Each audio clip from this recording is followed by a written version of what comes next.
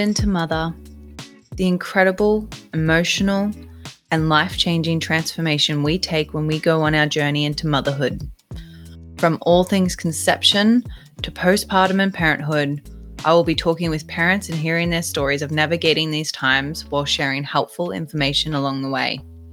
Together, we'll be covering all stories, no matter how you have chosen to conceive, birth, or parent. Let's get into it. Hello and welcome to the Maiden to Mother journey. I'm Kendall, your podcast host, and today we're talking with a dear friend of mine, Aimee Cooper, aka Coops. Coopy, how are you, doll? I'm pretty good, babe. I'm pretty good. Surviving, but I'm thriving, I guess. Says the twin mum. Yeah. Thanks so much for jumping on today. I know you've got your hands full as a twin mum. Can you start off by telling the listeners a little bit about yourself, what you do, where you live, who's in your family?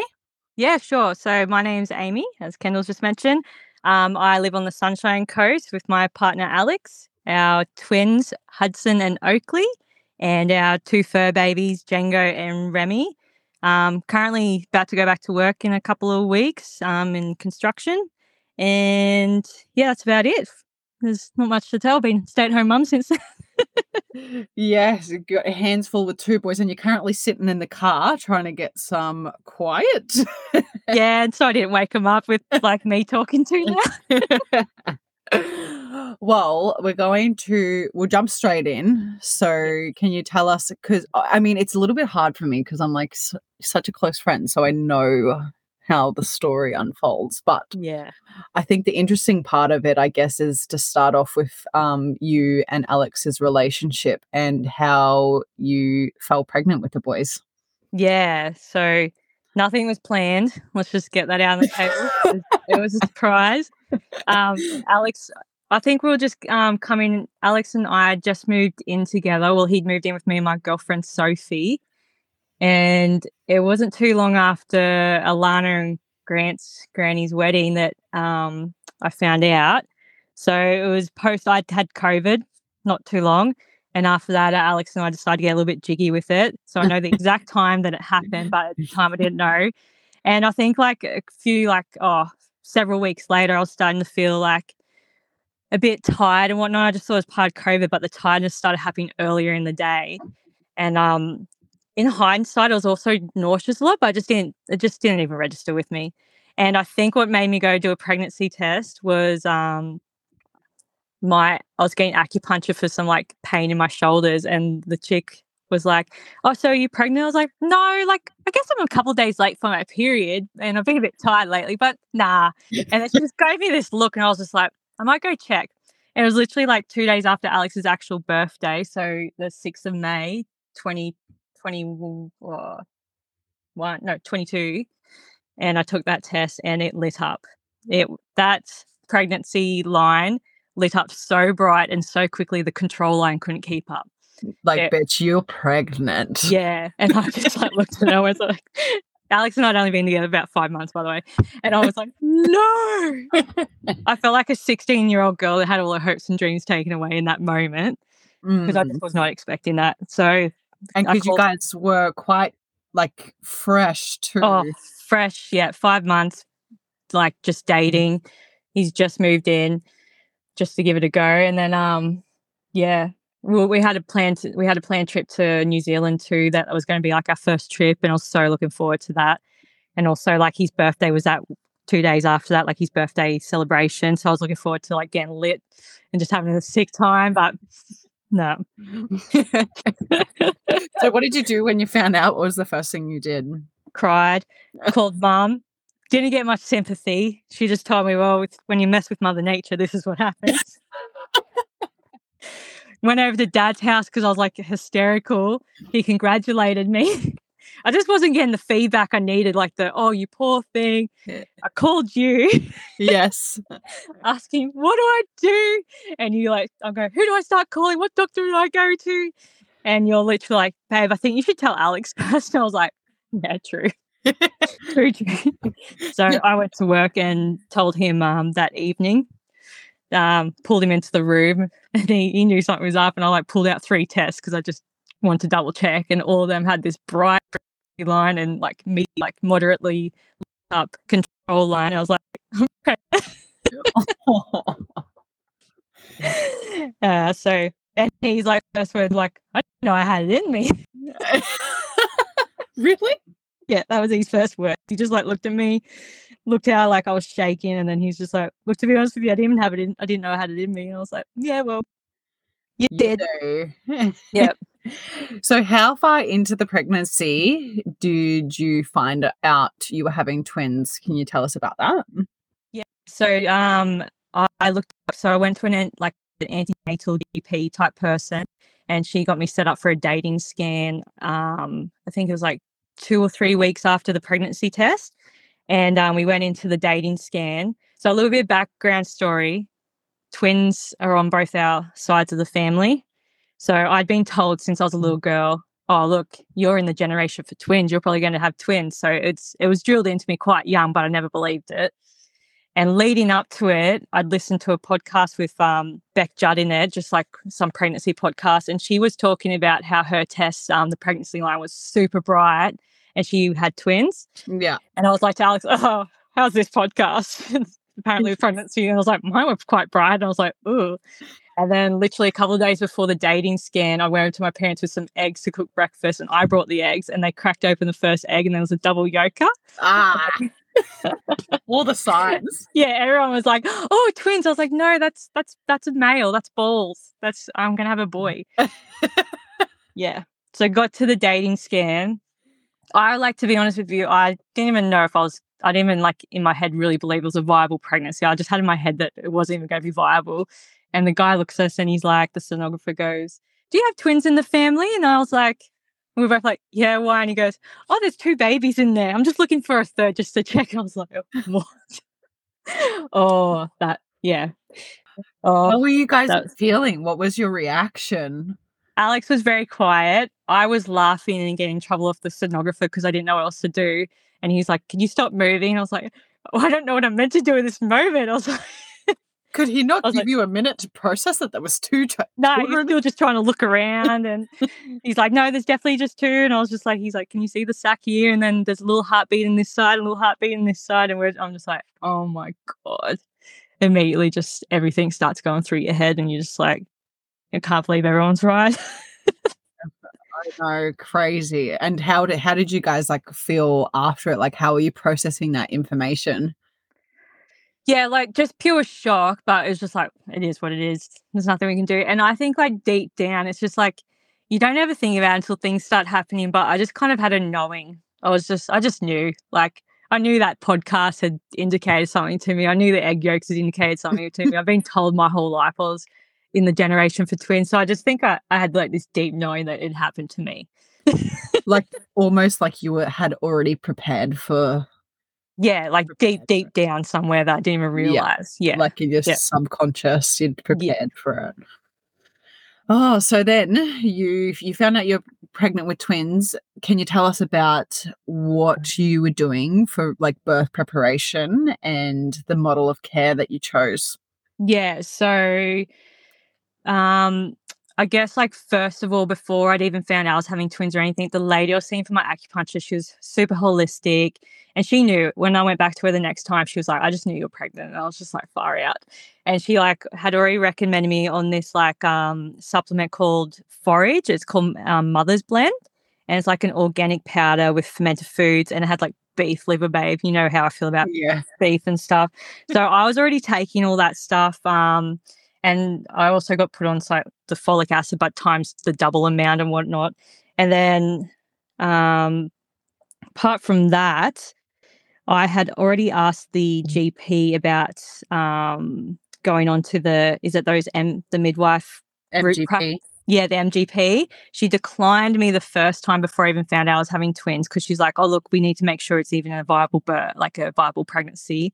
I was like, okay. And then I went into her the second time and found out I was twins. And she's like, oh, no, I don't feel comfortable sending them through a referral. So the doctor wouldn't send through a referral to go onto that program for me. So I went out and we didn't go out, but I had a private midwife group recommended to me by my boss, because him and his wife had been through them for all 3 pregnancies, and they raved about them and they're beautiful. So I went and had like a little meeting with them, and I ended up going through Coast Life Midwifery on the Sunshine Coast. And I had Alison, and she was wonderful. So she was going to be my midwife, although she couldn't be there for the birth, but she was going to be all my antenatal and do my postnatal, which was more important to me than anything, because I figured, I don't know if I was going to be able to have a natural birth anyway, being twins. I wanted to give it a go, but yeah, so I had her support. Yeah, and then so her support, but then you were gonna planning to give birth through the Sunshine Coast Hospital. Oh yes, sorry, yeah. So I had the referral put through the Sunshine Coast Hospital to birth there.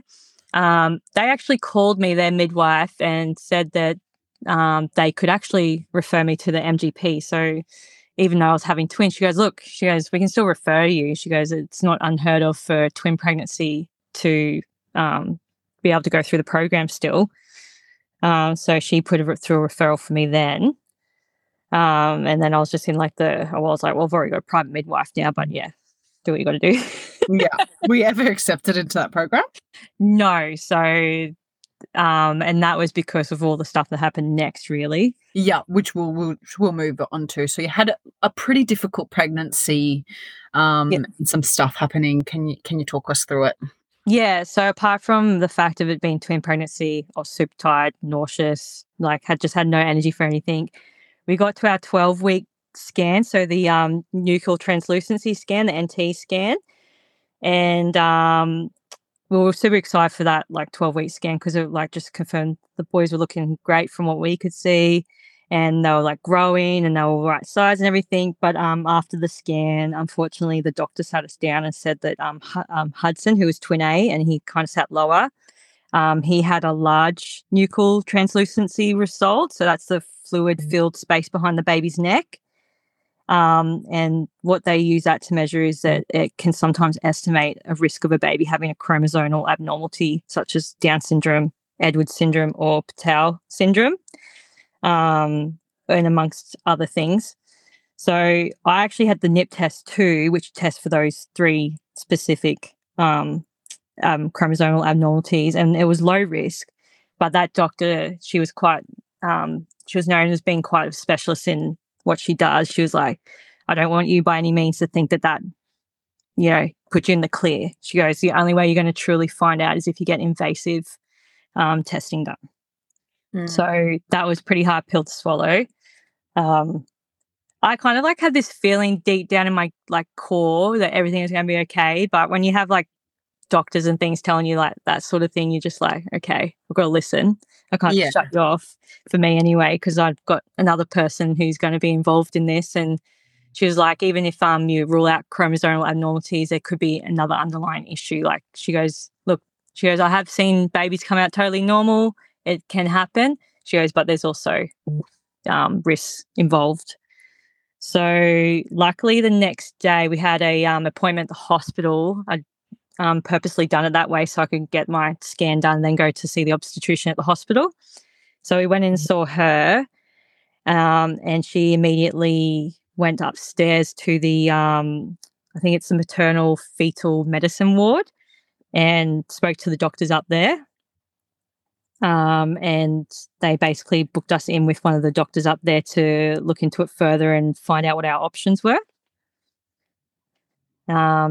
So options from there for invasive testing was the amniocentesis, I think it's called, which is a test where they take a bit of fluid from the sac through a big long needle that they stick through your stomach. So that usually is after 15 weeks that they can perform that one. Or there's the chorionic villus sampling, which is a CVS, which can be done after 10 weeks, and that takes a piece from the placenta. The difference between the two is the amniocentesis one is a risk of miscarriaging 1 in 200, I think.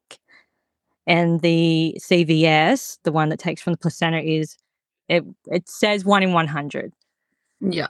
And then there was the other option of just leaving it and just letting the scans and stuff tell us how we're going along the way. But that that couldn't rule out, there being a chromosomal abnormality there.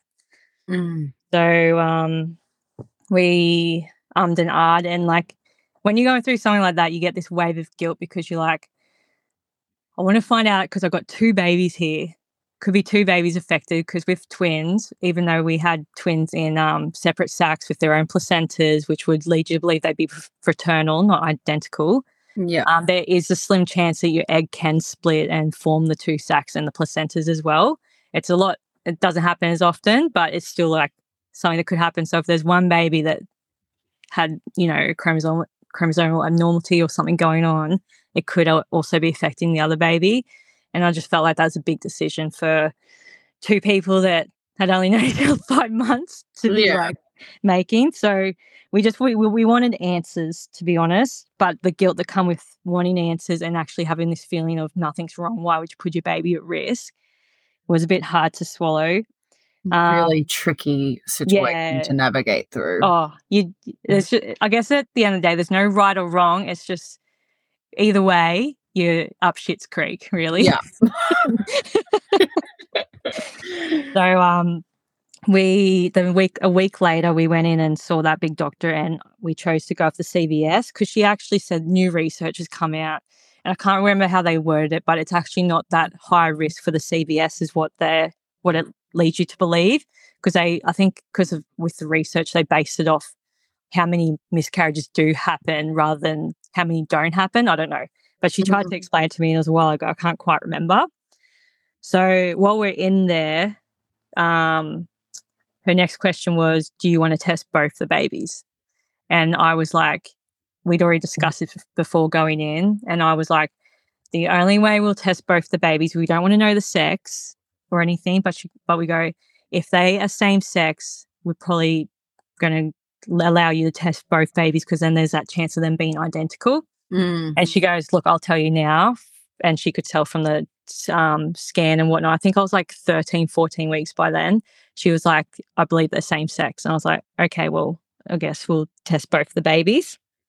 So I was laying on a table and I didn't look, but they like numbed my stomach a bit, and they got this massive needle that goes through your skin or through all the layers and goes through to the placenta. So they did twin A Hudson first, and they took a bit of the sample from there. And then they took that off, and then they came back and they were looking for my placenta for twin B, Oakley, who was a bit higher up, and they couldn't actually access that placenta without actually maybe causing damage to my bladder or something along those lines. So I was like, that's a sign. Don't worry, we're not going to touch him. Or not him. I didn't know he was a him. I called them hims from the start. We're not going to touch that baby. That's just a sign for us. So after that, we went home and I just didn't move much and just had minimal spotting, which is quite normal. And I think it's like within 72 hours is when you're at the highest risk. So we just didn't do much after that. Yeah. Sat there waiting. So, yeah, that was the testing. And how long were you going to have to wait to find out? Yeah. So with that testing, what it does is it tests for it tests all your chromosomes. It doesn't just test those 3 for the Down syndrome, Edwards or Patel. It tests everything. So we got the first results back, which was for the first 3, and that was clear. So we knew for a fact that twin A didn't have those chromosomal abnormalities, but the test for all the rest of them took another 2 weeks on top of that. So I got the call 2 weeks later, and they said they've tested twin A and there's nothing's come up of a known variant. And I go, okay, that's a good thing, right? So like a known variant to any of the chromosomal activities. They go, well, there's actually something that's come up that we're not quite sure of, and we refer to it as a chromosomal abnormality, but the variant is of unknown significance, meaning that it's never been captured to what the variant to the chromosome could mean. And I was like, oh my God. Even more confused now. Yeah. So, and they go, so the next step is to test you and your partner to see if you also carry this chromosomal abnormality. And they go, from that, it would tell us if you're carrying it, we'd like to assume that the baby should be fine. But they go, but then again, it's all this stuff's so confusing. But they're like, but then again, we can't 100% guarantee that because chromosomes can affect, each person in like differently. Mm. So apparently it was my chromosome. So apparently it was the baby's chromosome 2 that had like an extra length to it or something like that. So, and it's never been recorded in any tests, or it's never been tested for to know what that could actually mean as an outcome for the baby. So we went and got our blood tested, and I think it was like a week or 2 weeks later, I had a call to give us the results of that. So I'm the carrier of the abnormal chromosome. I certainly thought it was going to be Alex. Even he knew I thought it was going to be him, but it was me. Which I guess would offer you some relief. So then they organised for a phone call with the Royal Brisbane Women's Hospital with their genetic health team, who were specialised in genetic abnormalities and things like that. So that basically just gave me the information. You've got it.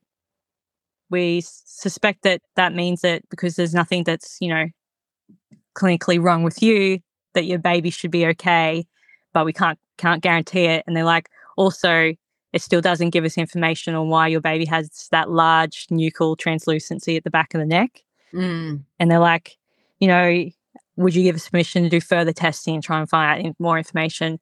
And by this time, babes, I was at like 20 weeks in. I hadn't told anyone except for like people that either saw me pregnant or my closest people in my life. And I was like, I've had enough. Mm. I was like, yes, we opened up a can of worms. That's on us. But no, don't test anything further.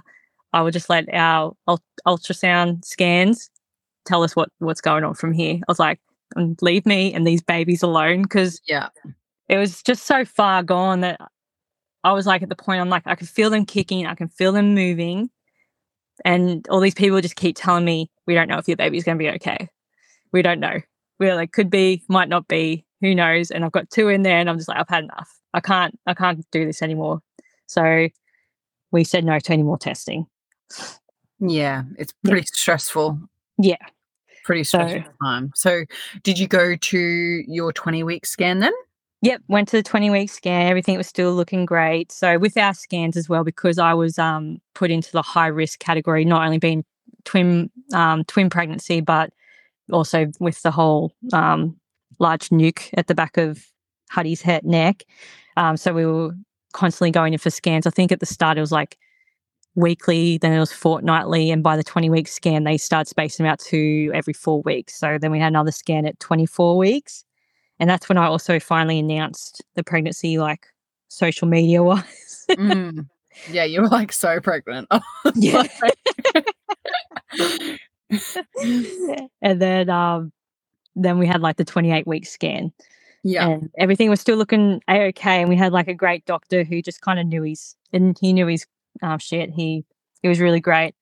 With those 2 last scans though, like Huddy twin A was so far down in my cervix, he crushed my cervix, so they were having trouble telling if I had a shortened cervix or just like a fully crushed cervix. Just like a baby there, like hello. Yeah, he was just there. So they kept having to do like transvaginal to get his head measurements because he was so far down they couldn't do it on the scan. And also just to like measure my cervix, and it was kind of like an S shape by then. So they're like having all these different doctors come in and go, having a look at it and like trying to assess and keep going in, and I'm just like, all right. Had a good fiddle down there. Yeah, so everything was going good with all that sort of stuff. So yeah, what did your 28-week scan, what was it showing? Wasn't it like starting to get better? Like they were starting to have more hope? Oh yeah, by then like they looked fine. They were growing really well. They were very active, like on the scans and stuff.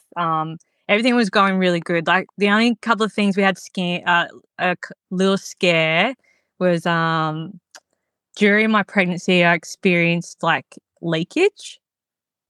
I think Alex and I'd got a bit jiggy with it, had sex that day, and I'd had like just something spray out of me, like I had leakage. So I was like, called my midwife. I was like, yeah, this happened. Is that normal? And she's like, oh, look, just sit down with a pad on for like 20 minutes and just see if it stops. And if it stops, just monitor it and don't rush to hospital just yet. So it stopped, and I went out with the family and we went and had like lunch and stuff. And then I started getting like really bad, like I thought it was indigestion, and I was getting like contractions. So with the contractions, I'd been having Braxton Hicks since like 16 weeks. Like it wasn't abnormal for me, but I was in so much pain. So Alex like took me to hospital, and I went and got checked out then. And the doctor, or the obstetrician, felt like I wasn't going into labour. So that was the only real scare we had between then and the 28 weeks. So yeah, I think. So let's move on to your birth story then. Can you tell us about that? Yeah, okay. My birth story. Buckle up. Yeah.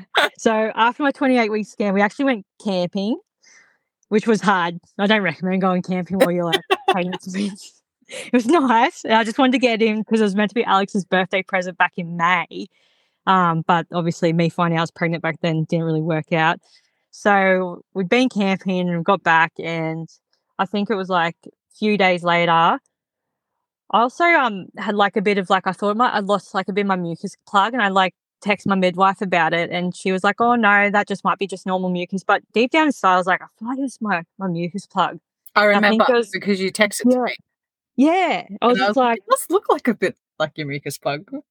Yeah. And I was just like, oh well, whatever, she doesn't think it is. So the morning of, it was on the 29th of the 10th. And how far along were you then? I was 29 weeks plus 4 days. So yeah, not too long after my 28-week scan. And Alex and I got jiggy with it that morning, and I was in pain, which wasn't unusual. Like I just get bad pains, but I was in like a bit more than usual, and I was like laying on the bed with my legs up, just like trying to work through it, and called mum, and I was like, oh, I was meant to be Mina for breakfast. I was like, I'm just laying on the bed dealing with this pain, like it's really bad. I was like, I'll give you a call and see how I go in a couple more minutes. So 20 minutes later, I gave a call. I'm like, okay, I think I can get up and go for a walk. So I went to break with mum, and then I went to the shops to grab a couple of like hospital bag items and some groceries for my nana. And my plan was, all right, I'll go drop these at Nan's, and then I'll go get the rest of my hospital bag items, because I was like in my head, I have to get everything done before 30 weeks. And I was cutting it close. But I just had in my head 30 weeks. I have to get it all done before then. And then I literally got to my nan's house, and this was probably around 11:45, 11:30, that sort of time. Stepped out of my ute, and I just felt this gush, and I was just like, oh man, I thought it was that same thing happening with like that fluid I lost the first time. I quickly ran inside, chucked her groceries on the bench, and I was like, Nan, that something's going on. And I went down on the toilet and just kept gushing. And I called my midwife. I was like, something's happening here. And she's like, oh, she goes, how bad is it? I was like, I don't know, I think it's stopped. And she's like, all right, we'll just do the same thing with the pad. And I was just like, went to get off the toilet and just start again. I was like, nah, can't do that. She's like, all right, give me a call soon. And she said in 15 minutes and just see how you're going. I couldn't even wait that long. I was like, nah, something's going on here. Like, this is not normal. There's a lot coming out. I couldn't even get off the toilet until Nan went and got some like towels for me. And by this time I was on the phone to the ambulance saying, I think I'm in labour. I'm like, could someone please come get me from my nan's house? I'm in labour. Could someone please come pick me up? Like, casually. Yeah. And so I was waiting for the ambulance, and they were like on the phone asking my nan to go get towels and blankets, like preparing her for the, I could go in, like I could give birth on her floor. And my nana here like can barely, like has struggled like with her own mobility, and I was just like, I can't be giving birth on my nan's floor. Like I was like, stop telling her to go get all this stuff. I was like, well, let's just wait for the ambulance. I'll just hold him in. And just like before they arrived, the contractions started. And I'd already told Alex, I was like, something's going on, ambulance are here, I think I'm in labour. So he's like, get ready to leave work. So I got to the hospital pretty quickly. Luckily, Nan's retirement village isn't too far from the hospital. And I'd arrived, and they went to just go do check my cervix and see where I was at. And he went to put like one of those scalpel things or whatever, not scalpel, one of those things that like open you up a bit. He went to stick it in, immediately pulled it back out and put his finger in. He goes, I can feel a head. And I was like, oh my God. He goes, you're 8 centimeters dilated and you're twin A. I can feel his head. And I was just like, oh, I was like, okay, cool. So I get to have my like natural birth. And he's like, well, we've felt around for your other twin and he's transverse. So he'd have to be C-section. We won't be able to get him around in time. And I was like, okay. He goes, so what do you want to do? And I was like, well, I don't want to give birth to one baby and then have you cut me open when this is like, I'm already early preterm labour right now. I was like, we'll go to C-section. He's like, okay, well, let me go check with the head doctor to make sure we can actually do the C-section for twin A because he's coming. Like he was already on his way out. So luckily they were able to do that. So they were like, yep, okay, let's get you in for the C-section. By then they give me like the shot of steroids and whatever else, trying to slow everything down.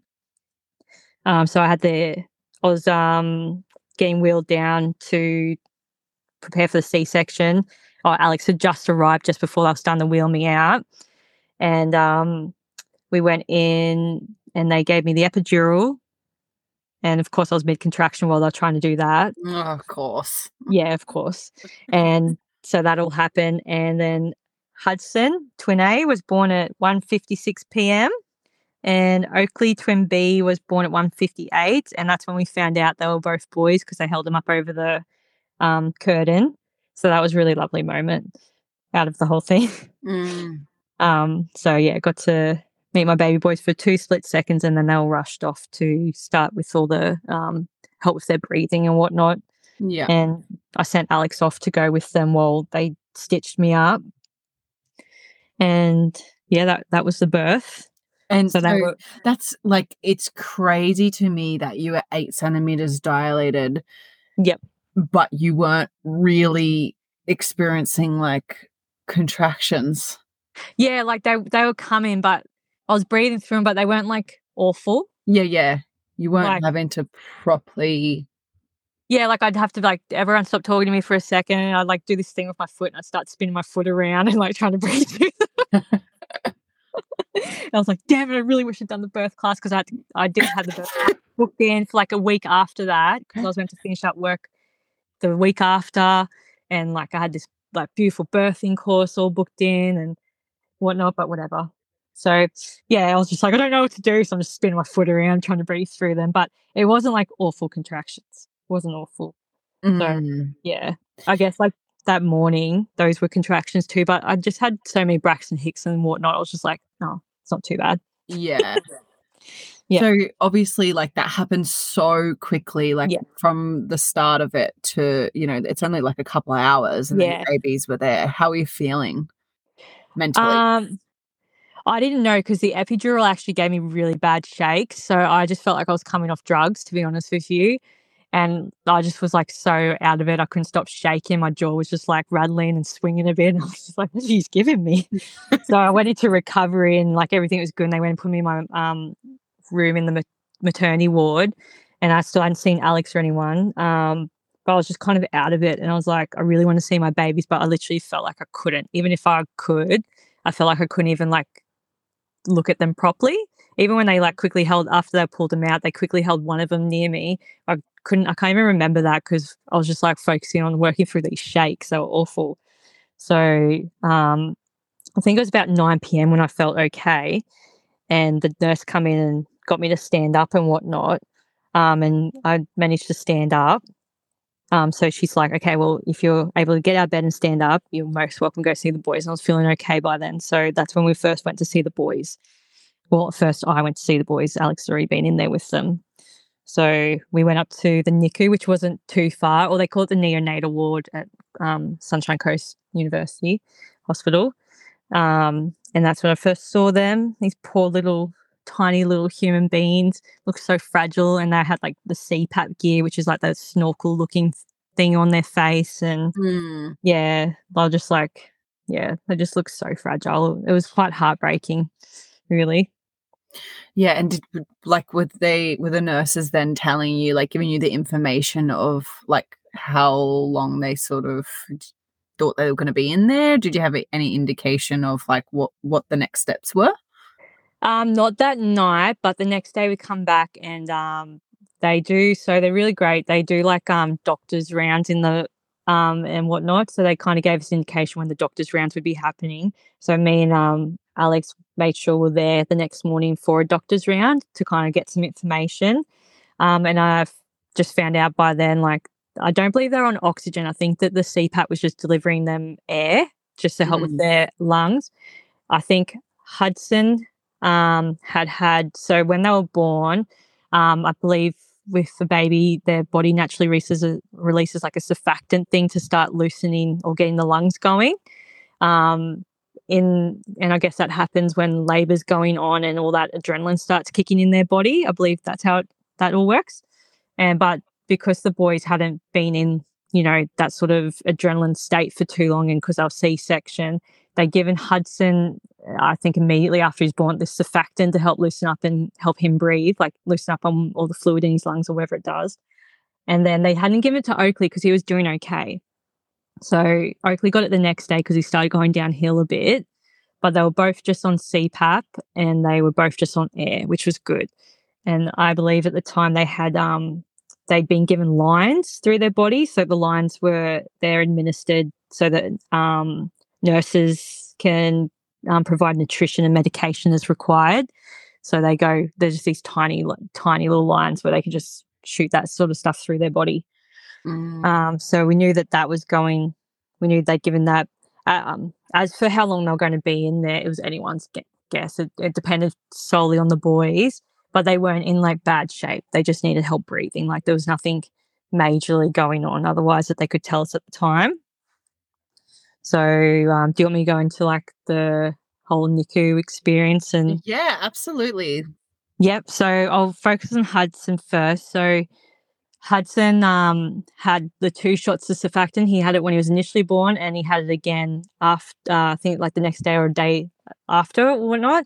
And he was on the CPAP for the longest, but that's because he actually had a heart murmur as well. So I believe it's quite common for babies to be born with like sort of an open valve that should be closed, and it just closes several days after birth. But Hudson's wasn't closing, and so when the doctors would come in, they could hear like a bit of a whistling when they're doing the heart checks. So he was given paracetamol, which they were going to administer for 5 days to close it, but he's actually closed in 3 days, which was awesome because if that didn't work, the next thing was ibuprofen, which came with a new set of risks and things like that. So that was really great. And after that, he actually turned around, and within like a week or so, he was off the CPAP machine. And then they put him onto a thing called high flow, which isn't the big snorkel anymore. It's just these 2 little prongs that kind of sit below the nose and administer air just to help with the breathing. So he was kicking goals after that. Oakley, who'd only had the 1 dose of surfactant, we're not saying that the doses made the difference, but he came off CPAP really quickly. Like I think 5 days in, he was off all breathing help, and he was breathing on his own. Yeah. But then his little body gave up 3 days later, and he'd start to like have issues breathing again. So they put him on high flow, which isn't as which is better than going back on the CPAP machine with all like the headgear and stuff. Yeah, it's like not as invasive.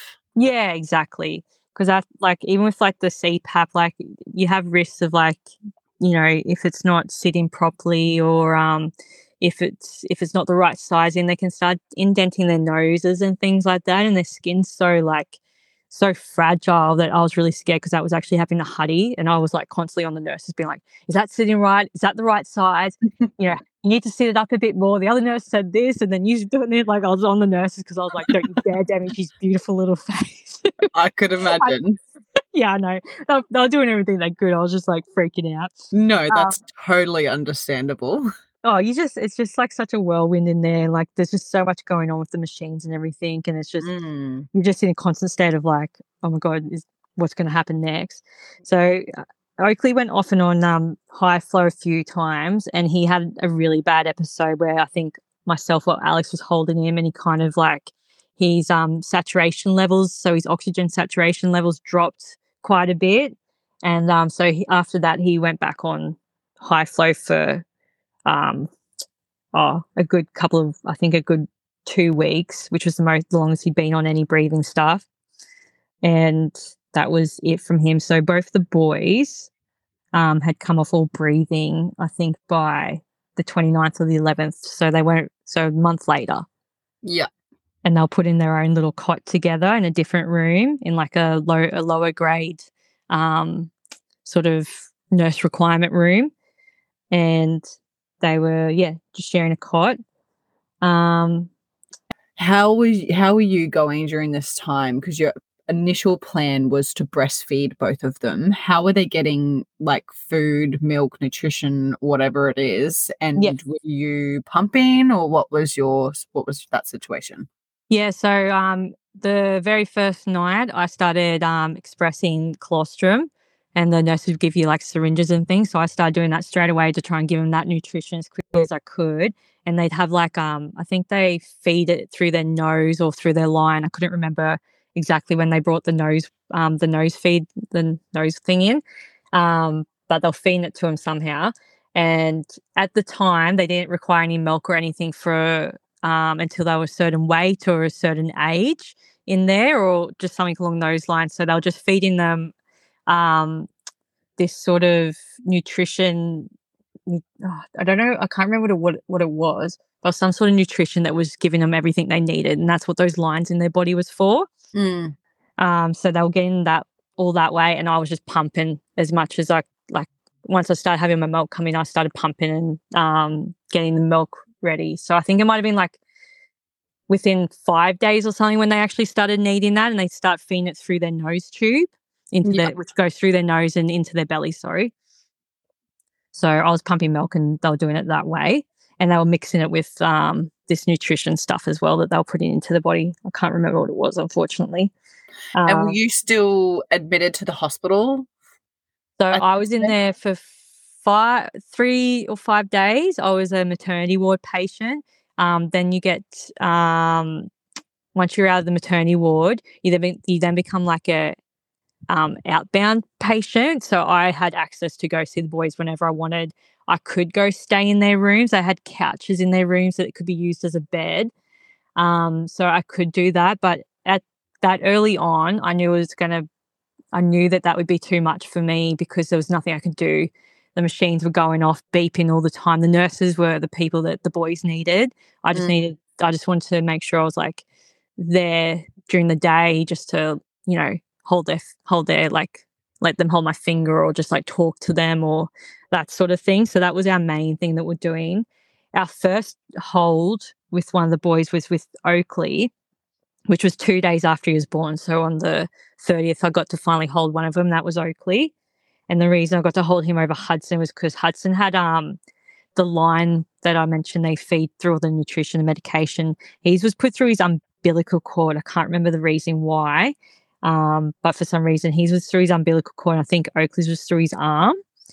I can't remember the reason why they did that. So with Hudson, the nurse that was on the same night that I got to hold Oakley, I don't think she felt comfortable getting him out because, there is quite risk if it moves or if you knock it or anything. Mm. So I finally got to hold Hudson like 4 days after he was born when I had a nurse that was quite comfortable to give him to me. So those were my first holds. And then the first twin hold where I got to hold them both together was 12 days after they were born. And how was that? That was beautiful. And it was only because I was lucky because the nurses were amazing there, but some nurses were a bit more confident than others with doing that sort of thing because the boys did have so much gear on. They'd have to wheel each over from each side because they were in kind of different sides of this same room. It was a massive room, and they were in their own little in their own cots. I think they're called a humidifier or cot or something like that, which kind of controlled their temperature and had all their breathing stuff attached to it. So I had a good nurse who was like, "No, let's get them out. The most important thing to do is get your kangaroo holds in, because no matter how sick your babies are, research is done to prove that this is the most important thing for them to be on their mother." And that helps with their healing and whatnot. So finally got to do that. For me, I was just going in daily at this time. It wasn't until when they actually did start breastfeeding that I started staying overnight so we could start breastfeeding them. Mm. And how were you and Alex mentally doing during this time? Because it was quite a shock and it was a lot happening and being still a pretty new relationship. How are you guys going and how are you supporting each other? Yeah, so Alex took 2 weeks off work to start, and he just come to the hospital every day, and he would just come in and he'd listen to the doctors more than I could because I was just usually crying or just a bit too overwhelmed or trying to pump over in the corner somewhere. So he would get all the information from the doctors and then like relay it to me or whatnot. And then the doctors would come back over to me later and ask me if I had any questions and things like that. So we would just go into the hospital every day together. We'd usually do like a morning and go in for so long and then come back in the evenings and do it that way. And then at home, it was just Alex was just at home and we're just trying to get through it. It's just such a weird feeling. It was like you've got these two babies, but you're also quite disconnected from them. You know that like for Alex, it was like there was nothing to connect to yet. He just knew that there was sort of like a duty, and I guess that was the same for me. Like I was like, okay, I've just got to pump and get my breast milk coming through, and that's all I can do right now because the nurses have got everything else. Like there's not much we can do but go in there and hold them and just support each other in the way that you can at that time. So it is interesting because like you said, when us as mothers, we have this connection from like pretty much before we find out that we're pregnant. Like a lot of us know we're pregnant, and then we have this beautiful connection that builds and we feel them moving and our body's changing and all of this. And like, well, I know I can just speak for me and Darren, like his connection, he really had to like learn and grow and stuff like that. Like it wasn't there. So it would have been really hard for Alex to, definitely just have them in the hospital. He was very protective over them though. I can say like if, things got a bit confusing at times and the nurses and everyone's great, but we'd also get like some people that overshare information like on stuff that we weren't even necessarily the boys weren't ready for yet. So they go through all different types of testing because they're preemies. So there's this thing called an ROP. It's some sort of thing to do with their eye. And they do this big test and they were starting to go into the information. That was overwhelming us. So Alex would get a bit protective over all that sort of information, or if like, I don't know, if something would go on with one of the babies that we just didn't quite agree with, he'd get a bit protective over that. So he had like the protective sort of, I guess, like these two tiny little fragile humans that were ours. He had that protective sort of stance. But I think once he went back to work 2 weeks later and he wasn't getting in as much either because he was at work all the time, we were trying to get in on the evenings. It was hard for him because he just seen me suffering, but there was nothing he could really do at that time either. So I guess he felt a bit helpless in that regard. Poor. Yeah. Feel so sorry for the both of you having to go through that. Can we talk about the day that you guys got to bring the twins home and what that was like? Yeah. So what happens is the goal is to get the babies to a certain weight and to get them feeding, whether you choose to breastfeed or just go straight to formula. So I was trying to keep up. Once they were getting all my milk, they'll get my milk. I was trying to keep up so they didn't have formula because I just really wanted them to have I was like, there's one thing I can do for you. I just want you to get my breast milk. It was hard. I think there was a couple of times towards the end when they started needing more and more where I just couldn't keep up. And then they started getting like formula like once or twice. So what ended up having to happen was I had to show they could either latch or take enough formula or breast milk. And then they had to reach a certain like weight gain.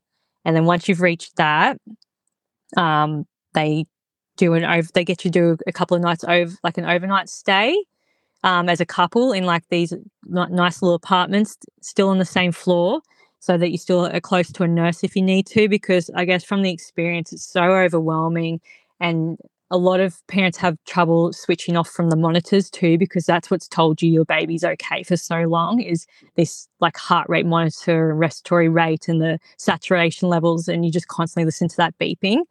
So a lot of people get addicted to it. So towards the end, they start to switch it off and remove all that stuff from the baby's body too. So they started doing all that, and I'll just go in. I did tandem feed as well while I was in the hospital. I had this brilliant nurse who she'd had 27-week-old twin boys as well. So I just clicked with her, and she kind of pushed me out of my comfort zone. So she had me tandem feeding while I was in the hospital. So the boys, by the 15th or the 12th, the big doctor come in and said, okay, we're happy for you to do your overnight stay. So we just stayed one night instead of two because we're like, look, we didn't have any questions. We're like, it was just going to be hard. I just knew it. Like, this was going to be really, really hard. So we went home and it was overwhelming. Like, we were so glad to get them home, but it was overwhelming.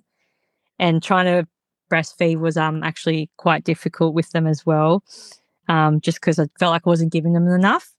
So we had like lots of that to overcome. I'll just also give backstory to the breastfeeding with preemies. They usually get you to use a nipple shield when you first start doing it in the hospital because it takes away that extra energy they need to form the nipple. So that they can breastfeed. But what the nipple shield does when you're out and they're needing more milk is it doesn't get them like latching that full latch that they need. So the boys got a bit lazy, I guess, especially Hudson. And when I did start trying to give him the nipple, he was like, "This is a bit too hard for me. I'm not into it. I'm out." Yeah, and mind you, we're bottle feeding too. So I was expressing. So if one of them still if I didn't feel like they got enough or not, Alex would give them a top up bottle, and we're trying to do all that. So bringing them home was exciting and whatnot, but it was also and we're so glad to try and find our routine, but it was insane and overwhelming, and no one could ever prepare you for it because there's no more nurse there. No. There's no more machine to tell me, hey, my baby's fine. I can sleep. So that, it was hectic. And how long were they in the NICU for total? So it was 7 weeks. 7 weeks. Yeah. And to be honest with you, the boys did amazing because most of the nurses and stuff would be like, oh, we're going to have a nice Christmas this year. We're excited to have you boys. And I was like, nah, I'm getting my babies out of here before Christmas. And like, oh, okay, whatever you reckon. I'm just like, it's happening. So, we went home the day before my birthday, so the 16th of December. And, it was great. It was so good to have them home. And even when you leave, so on the day you're leaving as well, they do all their hearing test. While we're in the hospital, they get like a series of eye tests as well. They are absolutely horrible. They use these like clamp things to open the baby's eye and take photos, and it's just, I accidentally heard it happening to Oakley and it just broke my heart. So they do all these tests to get out, and then you have all this you have all these appointments once you're out too. So I guess that was also really hard. Not only did I have the boys and we're trying to settle and stuff, but you're constantly having to get to different appointments for different things, which are necessary, but also just really hard to get to. So like physio appointments, a couple more eye appointments, and things like that. So yeah. Oh yes. So Alex back to work, twins are at home, you as a mum, twins by yourself at home for the first time those first few weeks. How did you handle it? Man, I don't even know, that was just pure survival mode. I've got no idea.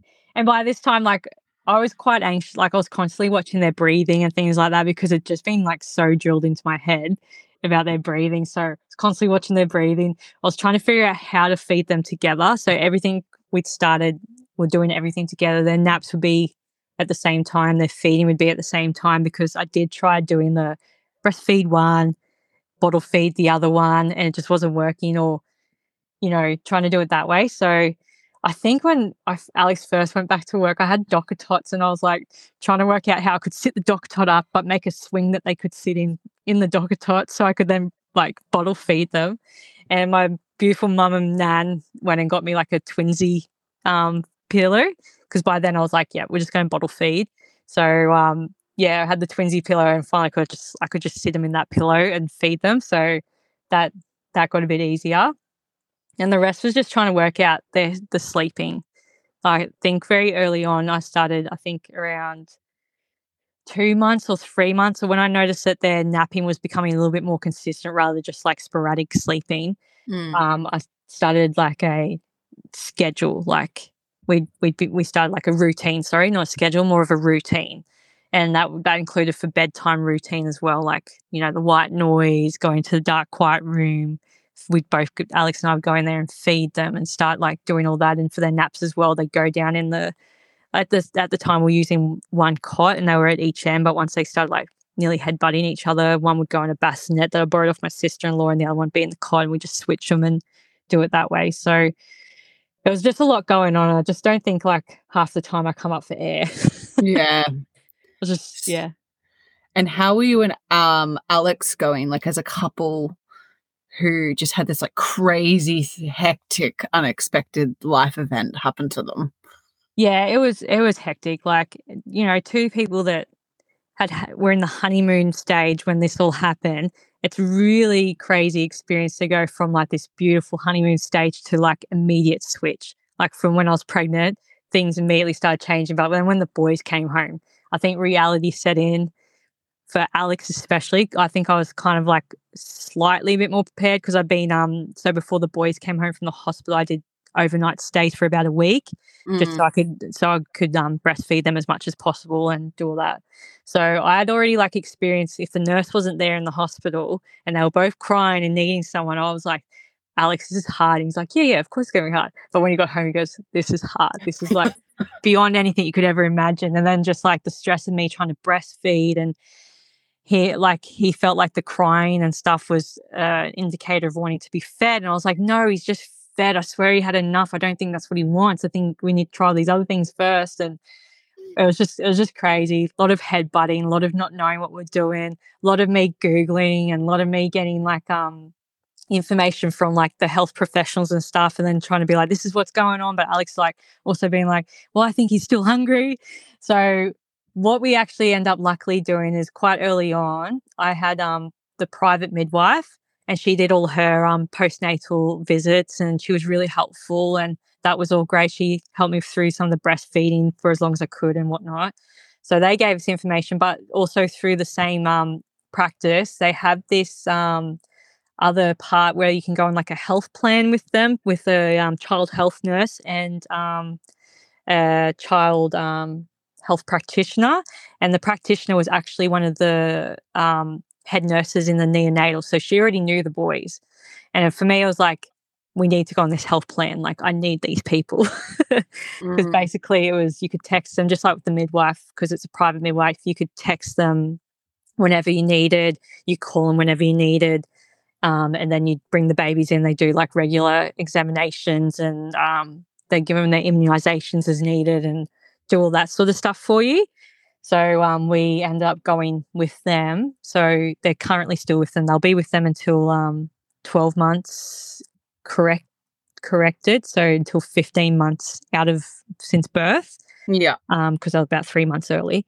So I also had those like that help in the background.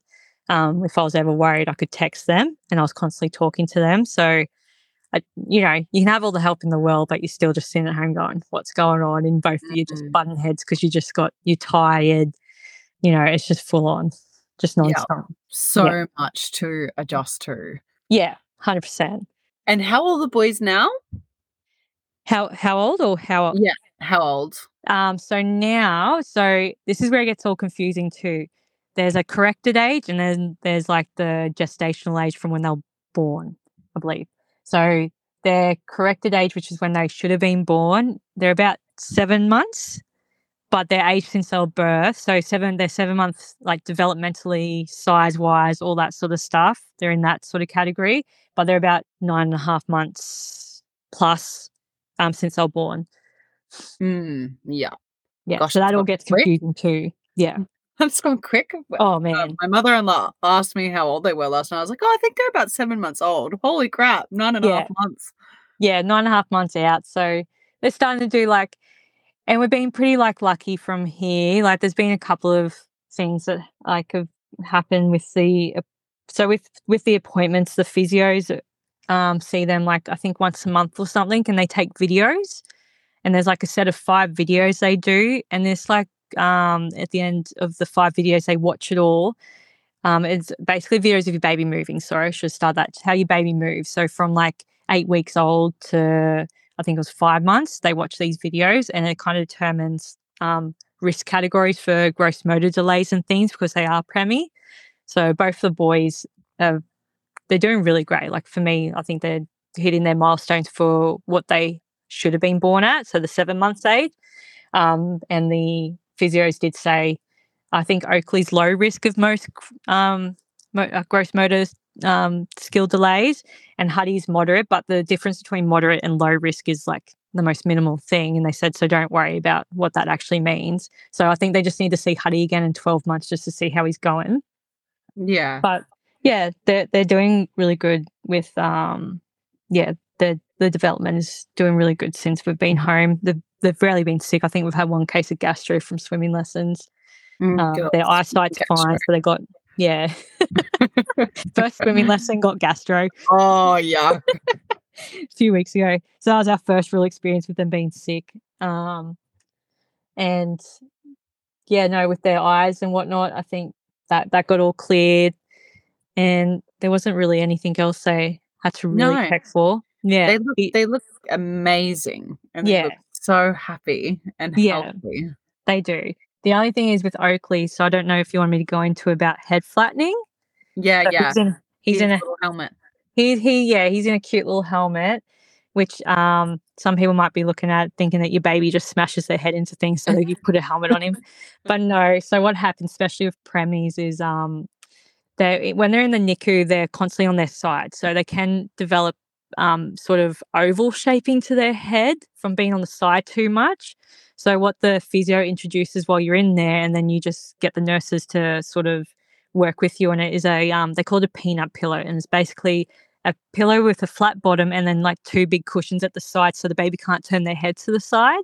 And you just start using that like when you're changing them, or when someone's there to supervise when they're in the NICU. And we took the peanut pillows home, and I would start using them as well while we're changing them. And that basically was just meant to help with either side preferences or head flattening on the sides. Now, with all this like stuff with the SIDS and stuff, putting your babies down your back, Oakley actually really started enjoying sleeping directly straight on his back. And he also kinked his head to one side because he already had like sort of a little bit of a side preference in the NICU, and I knew he did, but we were constantly trying to work on him not favouring that side, which meant that he'd turn his head to the side to the left side a lot. So we worked really hard on that, and he was all looking good. And I think just like in the overwhelm and just like the chaos of having twins, I kind of didn't really recognise that he was starting to get like quite bad flattening, like noticeable. So he ended up to the point where he had flattening down the back of his head from sleeping on his back of his head, but also he kinked it to the left a bit, so there's flattening to the side. So it was starting to push his skull. And there's no real like medical concern, but it can be a cosmetic concern if their eye starts drooping on one side if it gets really, really bad. Yeah. So, and it was going to be too hard for me to keep going with trying to do the conservative measure, which a conservative measure is like constantly going into his room and putting him back onto his, like trying to turn his head to the side or things like that. So we constantly tried like to get him to look to the right, and it just wasn't enough. So we end up going down the route of getting him a helmet. So he's in a helmet for probably about the next 4 months. And do they like? Is it? Yeah, he looks so cute in it. He's so cute in it, but hates it. Yeah. Do they like? Is it working? Is it? Do they? Yes. Can they tell? Yeah. Yeah. So so one side of his skull on the right, because of the pressure from the left, is pushed out a bit more. And a lot of people wouldn't even really notice unless you like get him to really look at it, because the front of his face is fine. There's no like droop or anything. But I have noticed that like the back of his head, where it was flat, is starting to get that bit more rounder. So we go in for appointment on Monday to check the progress and probably give us more of an update on how it's tracking. Amazing. Yeah. I think the only other thing with all that was also going back, not with his head anymore, but my own health problem after the babies. I don't know if people know, but pregnancy can, give you gallstones. I didn't know this until you. Yes, of course. So I don't know. I guess maybe because it's the twins, maybe all those hormones. I think it's the heightened levels of estrogen, and my levels were obviously like massive of all the hormones. So back to when I was telling you when I was pregnant, I was getting that indigestion. That was actually gallstones. So I think about 3 or 4 months after the boys come home, I had to go back in for surgery to get my gallbladder removed because it was quite chronic. And when you get pain of having gallstones and one of them gets blocked in the ducts in there, it's worse. Like for me, it was worse than my contractions in labour. Like it's horrific. It's the worst pain I've ever felt. And it was only a nurse in NICU who I was like, oh, I used to have these indigestion pains. I was pregnant. I've got it again tonight. And I could barely breathe or talk. She's like, have you been checked for gallstones? She goes, because if it's worse than pregnant, like contractions, she goes, you could have gallstones. So yeah, that happened. Because you were quite severely Pain. sick from it. And Yep. how long were you in hospital for? So I just went in for the one night. I could have stayed an extra night. So I went home after that because me and the boys, like I'd had a routine going. The boys were about 3 months corrected, but that would have made them like 5 months since birth. And we like had a full routine going and everything. So we had to totally throw that out the window to get help. So Alex had to take time off work. And I guess we didn't really plan for how much time I actually needed to heal. I thought it'd be like when I got my appendix out, that it would just, I'd be fine. But you forget about the fact that you're not meant to lift over 5 kilos. I think the boys were like 6 and 7 kilos by then. And it was intense. I think that was probably like the real downfall of everything, was then having to heal. Well, you got these 2 babies that need you, and then having all these people who are great coming in the house and trying to help, but then it also set our whole routine for twins just chaotic. Yeah. So, yeah, that was pretty hard. I know I remember when you told me like when it fucking rains it pours, hey, like you can't just be like totally fine, like there's got to be something else that's going on, hey. Yeah, literally. So yeah, we eventually got past that though, and I guess in some ways it might have been good because Alex ended up moving the boys out of our bedroom, which was a little bit early for me, and I wasn't ready the night before my surgery because we knew I'd need like to be able to rest somewhere. And what we were doing at the time was I was sleeping in the spare room on a mattress to get a few hours sleep, and then we were switching shifts in the bedroom, and then I'd come back in the bedroom and Alex would go into the spare room and sleep on the mattress so he could get sleep before work. So we're kind of doing that, and then that kind of pushed us to get the boys out of the room and go into like a back room away. So, and then it also pushed me to not be the only person putting them down and not be the only person rocking them to sleep. So they started to learn to, not sleep train, but they were starting to like learn that they didn't need to be rocked to sleep to go to sleep. Yeah. So I guess that helped a little bit in that regard, but having everyone come through, but yeah, it was tough. Oh, I can imagine. Yeah. So I've got some questions. Yeah. Did that cost you anything? Birthing, NICU, all of that entire process? No. So the only things that cost us money was obviously your nip test, and then I think the 12-week scan, because it was through advanced women's imaging or something like that. That cost me something, and then the private midwife. So I think we're out of pocket. I worked out about maybe $2,000 for like the birthing process. Oh, but nothing for the hospital, and nothing for like nothing for the follow-up appointments, although the helmet did cost us money because that doesn't get covered by Medicare or anything. That's a whole different sort of issue, I guess. Oh, how much did it cost?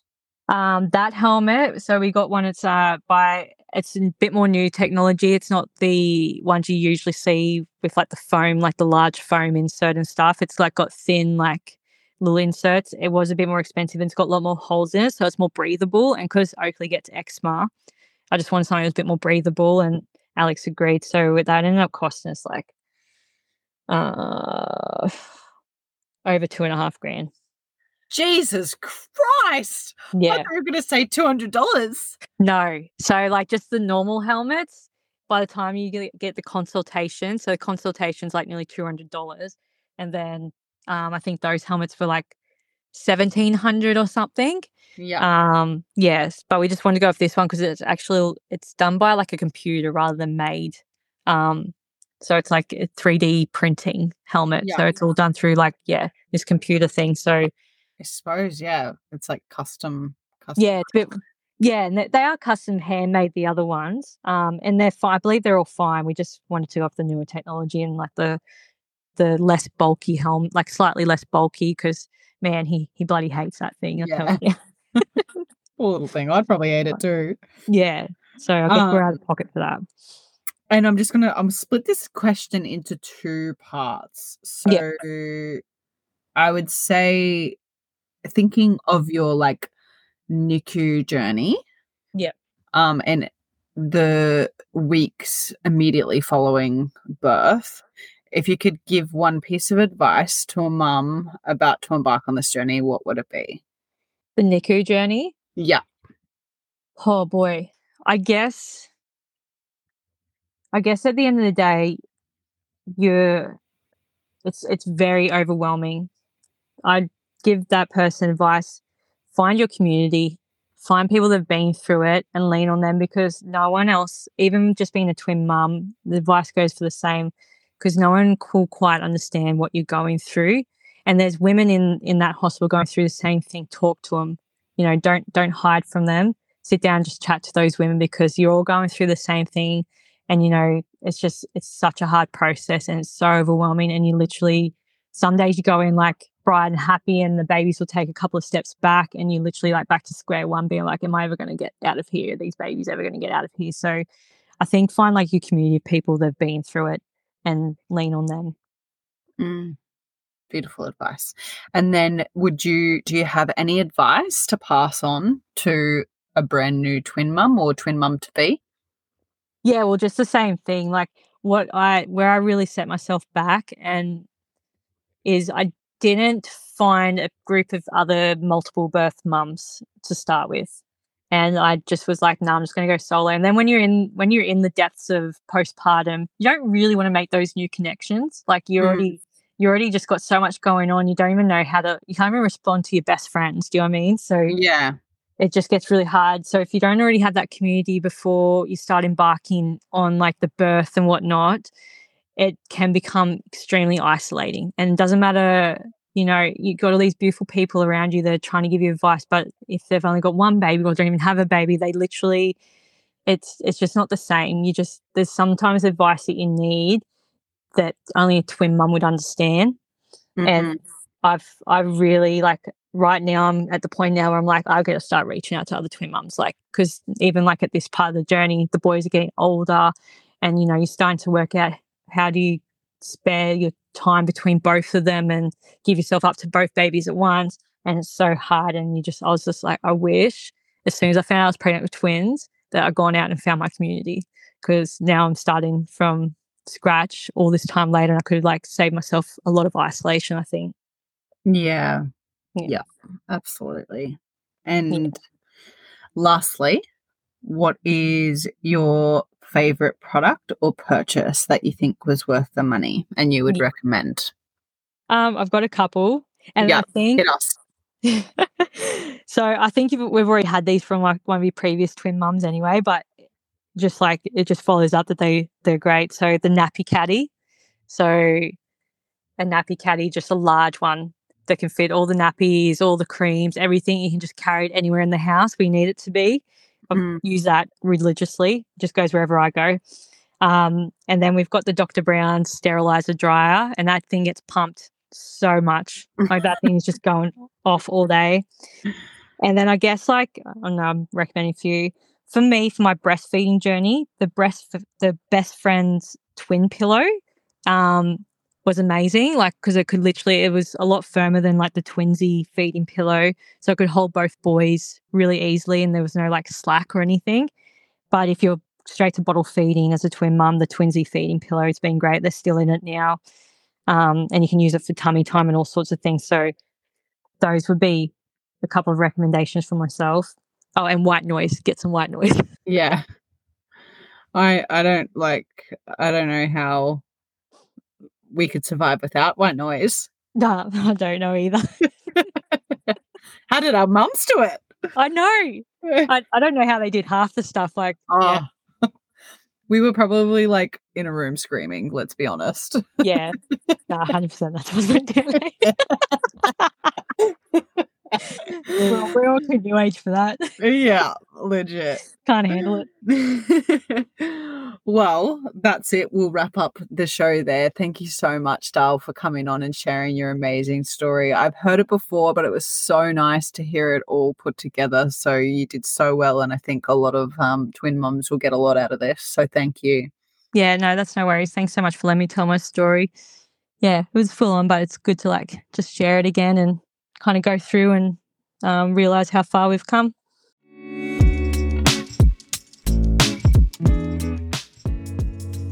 What a woman.